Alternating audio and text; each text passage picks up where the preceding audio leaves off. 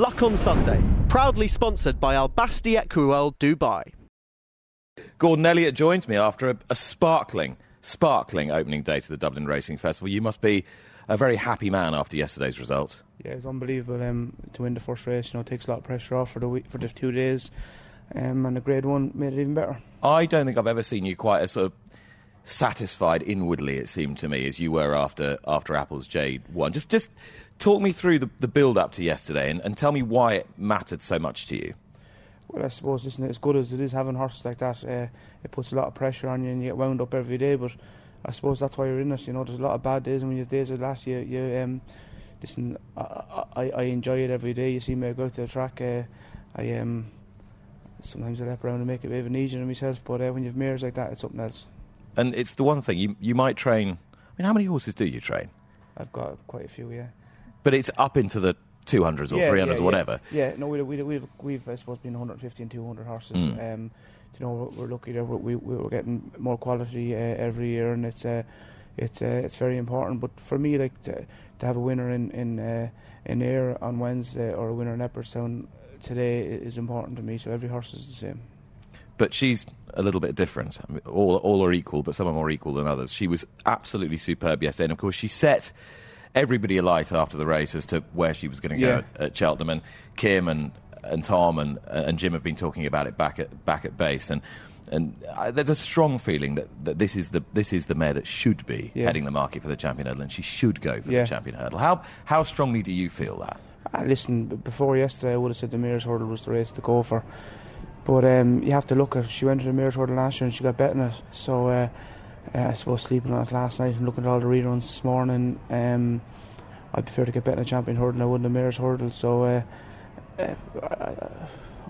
we'll have to be leading more towards the Champion Hurdle now than the Mares Hurdle, yeah. So do you think that's a feeling that's shared by Eddie and Michael? You said to me yesterday, we'll all talk about it, I'll have my view, Eddie will have his view, Michael will have his view, and then we'll all listen to Michael. Yeah. No, listen, as I said, we all have our opinions, but whatever Michael says will go. But listen, I'd say, speaking to him this morning, and the mare's okay after the race yesterday, we'd probably be mad not to give it a go. And in terms of why she's improved this year, you were saying yesterday that you've sort of stopped her coming in season, and you think that has got quite a lot to do with it. For those who aren't familiar, and those who aren't familiar with how you might train mares and fillies differently to geldings, just explain how you do that and what that's all about. Well, I suppose saying we've stopped her coming in season, I can't really tell yet, because it's only now that it starts cycling or coming in season. But we're keeping a close eye and trying to monitor more this year than I suppose last year we never even thought about it. Where this year we have to be very careful that she doesn't come into season Cheltenham or Punchestown time, so obviously working closely with the vets and Feathered Veterinary Hospital, we'll keep a close eye on it and try and make sure that she doesn't come into season. It was a terrific day, and let's hope she does, as you suggest she is going to, line up in the Champion Hurdle. Did you watch Bouvet yesterday? I just saw the end of it. I saw it this morning at the reruns, saw him from the turn in home. Listen, he's obviously a very, very good horse. He just does what he has to do every day, and he's a horse you'd love to train, but listen, we'll take him on. The way you're smiling there suggests to me that you really fancy a crack at him. Listen, up until yesterday I would have been very, very nervous, but to do what you did here yesterday I thought was very good. I know she's just very good. She loves a battle. I think Cheltenham would suit her better than Leopardstown, but listen, I'm not doubting Bouvetier's going to be a very, very hard horse to beat, but we might give him a go. Some other brilliant winners for you yesterday. Envoi Allen looks a beautiful horse. He really is a magnificent horse to look at, and he produced a performance that was commensurate with that on the course. Of all your young horses, do you think he's the one that could go the furthest, potentially? And obviously, Nick, I'm very, very lucky that the horses I have, from A to Z. If I start saying he's the best horse in my yard, I'd be telling a lie. And you're setting yourself up for a bit of a fall if you say exactly. That as well, I get that. Yeah, but I'm in the position that I've got a lot of very, very good horses. But I think he's a good horse. He's a horse bought to be a big 3 mile chaser. He came highly recommended. He's proven a good horse for Cheveley Park and Mr. and Mrs. Thompson. Now, the ground was pretty quick by the standards of early February, and you've taken quite a few horses out today. Yeah, I've taken 5 horses out today. Look, obviously Cheltenham is the be all and end all for us for the season, and I've a few horses that I just can't take a chance. I'd love to be running in the Grade 1 races and a lot of prize money here today, but look, at the ground just isn't good enough, and that's it. It's just not soft enough, just not easy enough. Yeah, I mean easy enough. Like, you know, when I say it's just not safe enough for the horses that I want to run. So that's the way it is. Could the track have done anything different, do you think? Should they have slowed it down a bit more? Listen, it's hard to call. Obviously, Pat and all his team in Leopardstown, and obviously Larkin, the clerk of the course, they've done as good as a job. There's a lot of rain forecasts that didn't come. I suppose, listen, everyone is open to criticism, but the boys, to do their job, and they do a good job. I don't ever stand up and give out, but I suppose probably have to look at it again. They probably could have put a bit of water on the chase course, but there was rain forecasted and they didn't, so that's the decision they made, and I'm not going to give out about it, but I've made the decision to take my horses out, and that's the way it is. So the ones that don't run today, significant non-runners today, Delta Work doesn't run in the Doesn't Big Knots run, chase. yeah. Will he go straight to Cheltenham He'll go now? straight to Cheltenham now, yeah. How many do you run in the Spring Juvenile now? I run 2. I took out Cora Sublime. He's a good horse as well, but he just wants to get his toe into it a bit more. So Chief Justice does run? Chief Justice runs. Davy Russell rides him now. You know, and Surham, she's a good mare as well, so we've got 2 in it. It's a good race.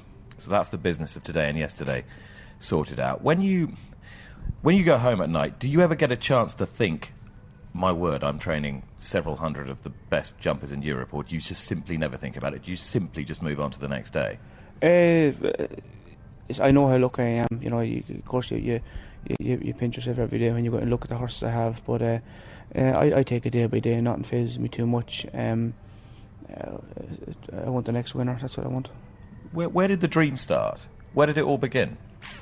I got into horses by accident. A few uncles of mine had a few pointers, and I started going point-to-point when I was young, and kind of liked it, and just went from there. And did the whole family enjoy it? Was it always a family hobby, pastime, business, or not? Not at all? No, none of my mother and father aren't into horses at all. My father's a panel beater, and my mother's a housewife. But I was lucky enough. You know, I probably when I was 11 or 12, I got a bit of a bite for it, and I'm probably lucky that I did, because I'd be laying blocks or doing something stupid if it wasn't. What did you enjoy about it? I just like the animals. I think they're incredible what they can do, and yeah, it's great. So it was something that attracted you, and then you started riding up Tony Martin, wasn't it? Yeah, was your sort of first governor, if you like. Yeah, I had a few other sort of jobs before that, and Tony Martin was probably the first job I have. I spent 12 years with Tony, learned an awful lot. Spent a couple of years with Martin Pipe. Still be, you know, over and back. They'll be good friends with Dave and all them over there, and you know, it's a place I enjoy going back to the whole time. You know, it's great. Do you think that was the place that shaped you as the trainer that you are more than anywhere else?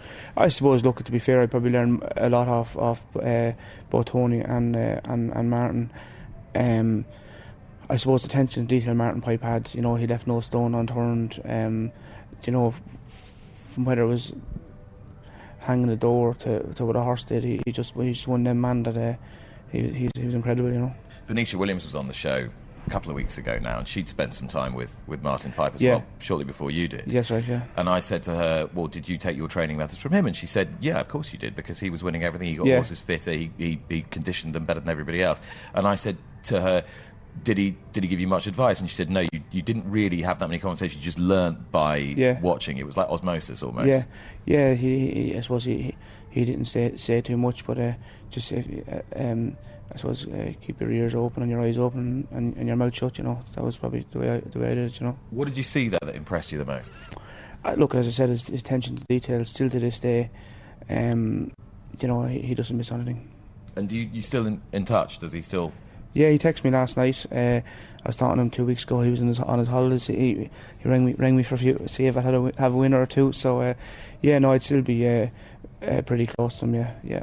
And that time with Tony Martin, I remember at that time Tony Martin was sort of considered the absolute master of placing a horse, of putting it in the right race, of getting one absolutely ripe and ready for the day. Yeah. Could you sort of see the cogs turning when you were there? Yeah, I suppose the one thing I learned with Tony, like he was you know, brilliant at placing his horses.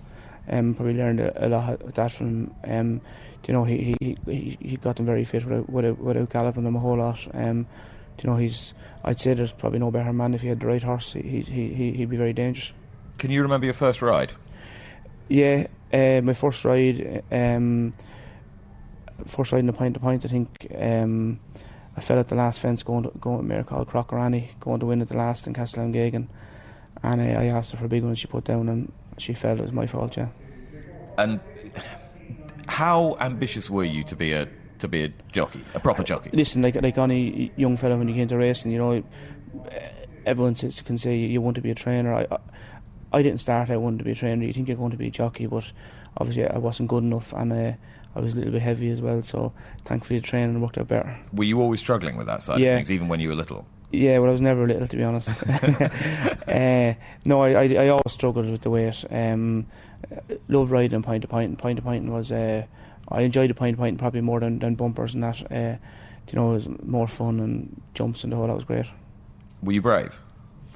I thought I was, but I probably wasn't that brave when you look back now, when you see the Jamie Codds and Derek O'Connors and Barry O'Neill's, these lads. I wouldn't say I was that brave, no. And what was it about the point to point you enjoyed more? Was it the camaraderie, the atmosphere? Yeah, that's why I enjoyed the young horses coming along. You know, you get to see the nice horses coming through as young horses, but more fun. You know, there's a good bunch of lads riding when I was riding. It was great. Do you think there was always that bit of you that thought training was the thing? Was that in you from early? I suppose the first couple of years, no. To say it was, I'd be telling you a lie. But for the latter years, it's something I always thought about. I was sort of pre-trained a few horses and trained a few point-to-pointers myself at the end, and it just went from strength to strength. I was very lucky. I suppose from Flagfall, obviously to win the English National my first year of training, and then I just got a few owners and a few better owners as it went on. It was brilliant. But that sort of set the benchmark really in terms of you being an unconventional operator and someone who thought outside the traditional parameters. Running Silver Birch, I think, in a point-to-point, prepping him, and then running him in the National. You hadn't even had a winner in Ireland by that point when he won the National. Yeah, I remember, I think one of my first runners as a trainer was a horse called Brandon Mountain in Cheltenham in Fred Winter, and I thought it was great at having a runner. I met Martin Pipe in the parade ring. He says, "What are you doing here?" And I said, "I have a runner." And he says, "Any chance?" And I says, "No, probably not." And he says, "Well, what are you doing here?" He said, "You should keep your horses in the worst company, yourself in the best." And it's something I never forgot. The following year, then I obviously had to train the English National winner. I probably had maybe 15-20 horses in training, half dozen point-to-pointers and the rest for the track. And they were probably only good enough to finish 5th or 6th in Ireland in races. And I kind of figured out then, I said, this one I headed for the north of England and Scotland, and I kind of made my name there then, training a lot of winners. The horses just weren't good enough in Ireland, and I said I wanted to train winners, and that's what I did. And were people in Ireland, the right people in Ireland, beginning to notice you, even though most of your key exploits were happening in England, Scotland?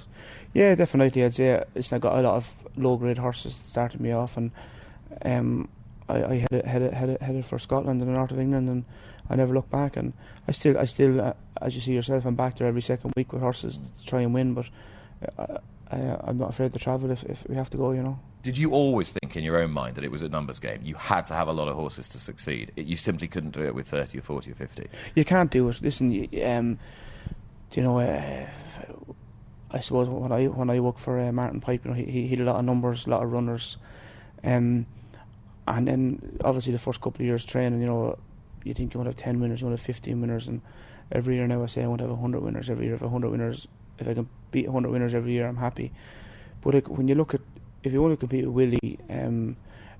Willie Mullins, Joseph O'Brien, Noel, Henry, Jessica, you have to have numbers. It is a numbers game, and I enjoy it. I love it. We've got a couple of 100 horses in training, and I thrive in it. I love it. Tell me about your relationship with Michael O'Leary, because he's a fascinating character. Yeah. I think everybody enjoys listening to what he has to say. Yeah. I think he quite enjoys winding people up a little bit as well, just sort of adding a little bit of oil to the water. You seem to get on very well with him, or have a very good relationship with him. Why do you think that is? I get a few bollocks off him as well now, to be honest. Listen, I'm very lucky. The second year I started training, Michael sent me a few horses, and I've never looked back. Listen, we have our ups and downs, our good and our bad days, but he likes to hear the truth. He likes to hear it as it is. You don't have to be fancy around him. he wants results, and that's what I try and give him. And he listen. He's a good man. He's fair. He says as it is. And he's always said it's essentially results orientated. If you're not doing terribly well, the horses go somewhere else. If you're doing well, you get more horses. Yeah. Do you quite like being put under that sort of pressure? I suppose I'm in the position that I'm very, very lucky because, if you start off with 5 horses, the chances are half your string is going to either not get to the track or get injured, and you're down then to two or three. Where I'm lucky enough, I've got a big number for him. For me, the one disappointment in training horses is injuries, but. No, listen, Michael and Eddie are brilliant to deal with. To take bad news as good as good news. To leave you at it. They have their opinions and I have my opinions, and you normally do what they want to do, but it's no, they're good. I'm only messing. They're very good to work for. How good are you to work for, do you think? You'd have to ask someone that works for me. Listen, I enjoy the good days. I try and look after the staff as well as I can. If we've a good day, we all celebrate together and enjoy it. But there's a lot of pressures, and for me, I suppose the one disheartening thing about training horses is injuries. It's the one thing that breaks my heart, and sometimes I think I might not even get injuries, but everyone does. And the one thing about training horses, I suppose, injuries is the one disheartening thing for me. When we saw it yesterday, poor Henry de Bromhead had a horrible day yesterday. He not only lost Special Tiara, but lost Molinas Jack in the first as well. And for the people who are most closely associated with those horses, the grooms who look after them every day, to go home with too fewer horses in the horse box must have been horrendous. Have there been days where you just thought this isn't worth it? I cannot withstand this really anymore. Or are you philosophical enough to know that you just keep pushing through? I'm probably thick enough skin that it is very disheartening when horses get injured, but I kind of try to put it in the back of my head and just keep going forward and getting on. But the staff in the yard, the lads and the lasses that look after the horses are the one that's probably harder on, and they probably don't get the credit for what they do day in, day out. But it is like, the lads out of Henry's and the girls out of Henry's yesterday going home must have been a heartbreak, and obviously to lose the horse in the first race, and then Special Tiara, obviously must have been a stable favourite. Henrietta Knight was on this programme last series, and she'd written a book all about different trainers in Europe, and you featured in one of the chapters. And I asked her, of all the trainers you went and met and talked to, and she talked to all the legends in England, Ireland, France, everywhere, who was the most impressive? And without thinking, without a split-second pause, she said Gordon Elliott. And I said, "You're not blushing, are you?" And I said to her, why? And she said, because of the way he motivates his staff and has everyone working for him as a team. Is man management something that, do you think, came naturally to you, or do you think it's something you've had to learn? Well, I suppose the one thing I thought when I started training horses, you have to have good people around you. I looked from when I started, the couple of yards I worked in, you can't do everything yourself, and if you try to do everything yourself, you're not going to do it right. And I'm very lucky that I've got a lot of very, very, very good staff. From Simon McGonigal, my head man, to numbers from the A to Z in the yard. If I start mentioning names, I forget about people. But Simon's my head man. If I'm not there, I'm number one, he's number two. If I'm not there, the place is ran as well as if I'm there. And if you try and do it all yourself, you won't do it right. And that's just something that I just thought, you have to have good people around you, because if I want to buy a pair of trousers or buy a jumper or a jacket, I don't do anything. I've got the girls in the office. I've got someone to do everything for me. If I want the fire lit, if I want anything done, it's done for me. So you can train the horses. Everything else is done for me, so I don't have to worry about anything but training the horses. But you have to be good enough in the first place to be able to establish a system like that. Yeah, well, that's it. Maybe some people say we've got 4 or 5 staff more than we should have, but if you haven't got the staff, you can't do it. There's no cutting corners in this game. If you want to do it, you have to just drive on. Have you always been a meticulous person, detail-wise? Is that something that makes your brain tick? You mightn't believe it looking at me, but I actually am. I like everything very tidy. I like the yard done right and everything done right in the yard. But I think so, yeah. So, contrary to what you might say is the public perception, you think you have quite an ordered mind, like organised, ordered, neat, tidy? Yeah, everyone knows what their job and knows what to do, yeah. you have achieved so much. What's your overriding ambition now? You're still such a young man to be training horses and to have done what you've done and to win the races that you've won. What is the central overriding ambition between now and 30, 40 years' time? There's only one ambition I have in life, and that's to be champion trainer in Ireland. We've gone close to it a couple of times. I think I've been second for the last 5 or 6 years to Willie. How much did last year hurt? Not as much as the year before. The year before it was heartbreaking. I thought I'd done it. Everyone was telling me it was done. But just a credit to the man Willie Mullins is and the team he has behind him. He hammered me both the last 2 years in Punchestown. 2 years ago it was heartbreaking. I'm not going to tell a lie. I just wanted to go home and cry, you know. Did you? Yeah, I did, honestly. Where last year... Did you go home and cry? No, I didn't go home and cry, no. Definitely didn't go home and cry. But I probably was, sick, to be honest. Last year when he beat me, it was easier probably than the year before, because I knew what happened the year before. But I've not just over the last couple of years. I've said it for the last 5 or 6 years. I've one ambition in life, and that's to be champion trainer, and I won't lie down until I do it. Trouble is, once you've done it, which will happen inevitably at some point, might even happen this time. What next? Then you just want to do it again and again and again and again. As I always say, like, if you want to be a jockey, you should want to be champion jockey, and if you want to be a trainer, you should want to be champion trainer. If you're happy to train 10 or 15 horses, lads say, "Oh, I'm happy with that number and I can do them right." That's a load of baloney for me. It's a numbers game. You have to have the numbers. You have to want to train the winners, and you have to want to be champion if you're going to do it. What makes Willie Mullins such a formidable competitor? Why is the bar that he's setting for you so high, do you think? I wish I knew, to be honest. He's obviously got a brilliant system, from buying his horses to his staff in the yard, to his jockeys, to everything. But I've got the utmost respect for Willie. He's a gentleman. I get on very well with him. Every day I see him racing, I talk to him. I wish he was one of them persons that I didn't like, but you just have to like him. He's brilliant. What he does, from all over the world, he's class.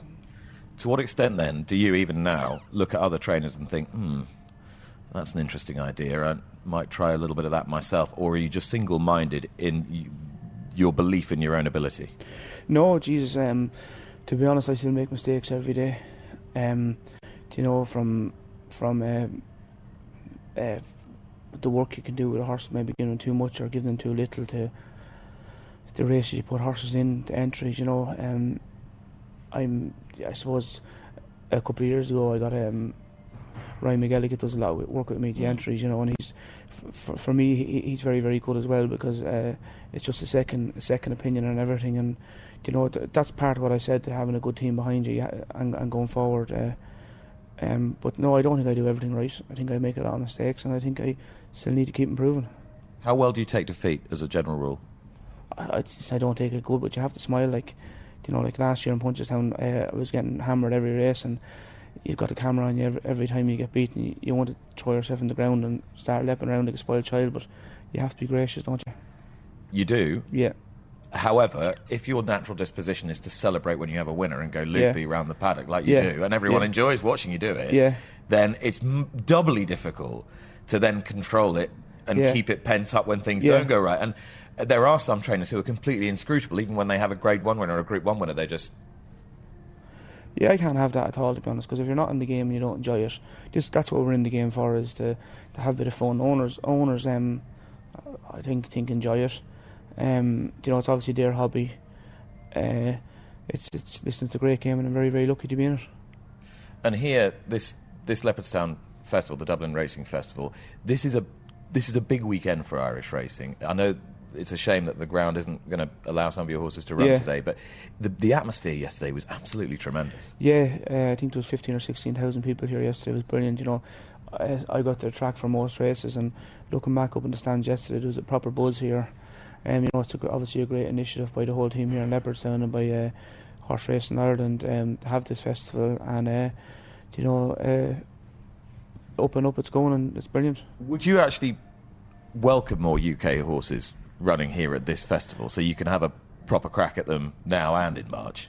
Listen, to be honest, you just want to win all the races. yeah, don't we you? want to win all the races. But I can't understand why more people don't come over. I think they don't realise how hard we have it in Ireland. Like, you know, obviously we've got brilliant prize money, but every day you go racing in Ireland, you have to take on the best. You know, in England you can tip your toe around and you can divide each other all year. I honestly can't understand why more owners don't come over and have a go. You know, obviously Nicky Richards was over yesterday. He was lucky his horse couldn't run the big race, and he had a third in the handicap chase. And Gary Moore's horse fell, which was unlucky. Hopefully he's okay this morning. But I can't understand why more people don't do it. Tippy toeing is not something I readily associate with you, to be honest. You like to just get stuck in drive and go on, for it. drive on and take them on. Yeah. There you are. I think that's the mantra for this morning. Drive on, and it's been a great pleasure to have you on the show, Gordon. Thanks so much. Cheers, Nick. Thanks. Gordon Elliott, who is set for another good day here at the Dublin Racing Festival. And if you missed the beginning of that interview, he pretty much as good as confirmed that the Champion Hurdle will be the target for Applesjade. I think we can say that now, can't we? Well, nothing's in concrete, but I say so.